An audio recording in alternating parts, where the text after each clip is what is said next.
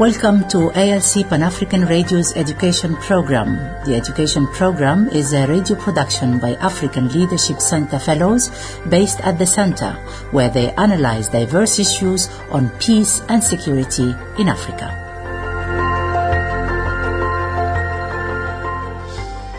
In South Africa, a woman is murdered every 3 hours, and many are assaulted and raped before their death.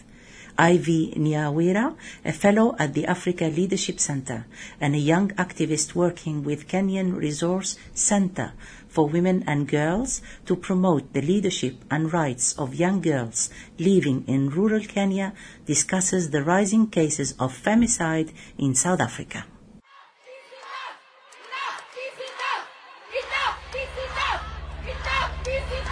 Those were young women in South Africa protesting and calling the government to action against yet another murder of a young woman and the rising cases of femicide. A South African-born author, Diana Russell, in her book titled The Politics of Woman Killing, defines femicide as the killing of women by men because they are women. Russell argues that while men are murdered more frequently than women, they are rarely murdered simply because they are men. South Africa has experienced the worst of gender-based violence in what has been termed by the nation a femicide crisis, with more cases being reported than any other country in Africa. A South African police service report stated that femicide increased by 11% between 2016 and 2018. Despite these numbers, limited action has been taken by the government. So why is femicide in South Africa prevalent? The history of violence against black women in South Africa cannot be ignored.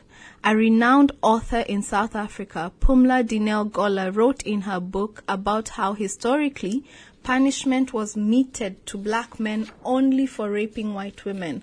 This, therefore, has played a critical role in how it has normalized a culture of sexual violence to black women without any accountability mechanisms and institutions to bring perpetrators to justice. This, however, does not in any way mean that white women are not sexually violated. As a highly patriarchal society, objectification of women's bodies and the constant need by men to assert their power over women are among the many reasons that have greatly contributed to the increased cases of femicide in South Africa.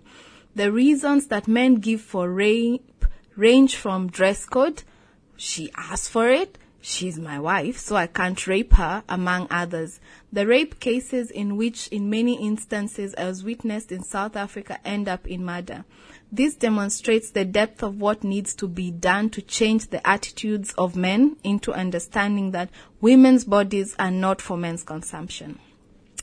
The highly publicized murder of Uyinene Muretiana in 2018 led to the emergence of the popular movement known in social media as the hashtag #AmINext.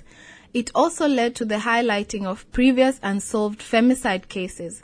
In what started as a leaderless movement, a group of activists emerged and steered the protests as well as represented the people in press conferences and addressed to the government.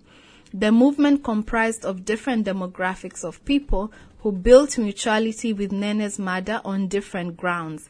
Some of them were rape victims, relatives of femicide victims, or just women who felt unsafe being in public places, to which they added the post office where Nene was murdered to the long list of places women should avoid.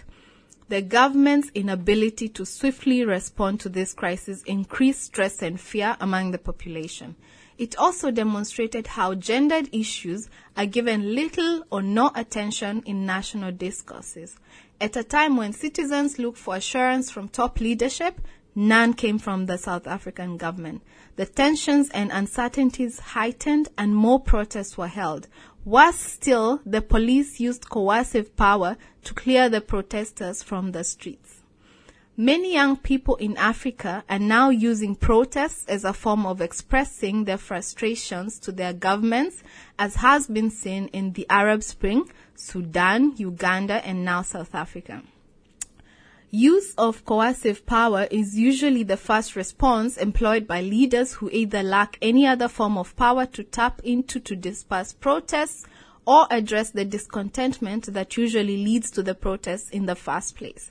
The protesters in South Africa also employed coercive power by disrupting the World Economic Forum in Cape Town in order to not only gain the president's attention, but also the attendees of the World Economic Forum.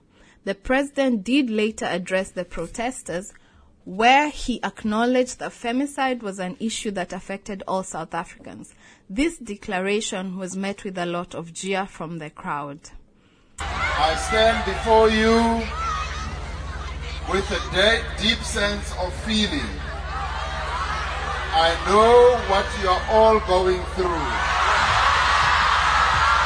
In his address, the president committed to a fund of $68 million to reform the criminal justice sector, modernizing the sex offender catalog, working with civil society to support gender-based violence survivors and tightening sentences for the sex offenders and offering no parole and bail. The goals the protest sought bore some short-term successes. Among them was the conviction of Nini's murder perpetrator and the signing of the Gender-Based Violence Declaration by November 2019.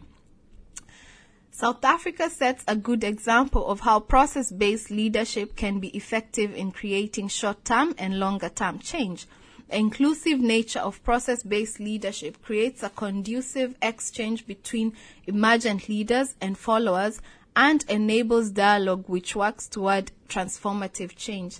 As a highly patriarchal post-apartheid country, South Africa has a long way to go and realize a gender-based violence-free country.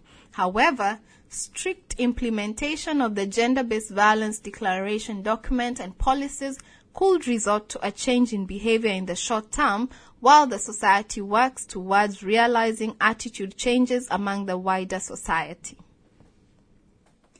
That was Ivy Nyawira, a fellow at the Africa Leadership Center and a young activist working with the Kenyan Resource Center for Women and Girls in rural Kenya.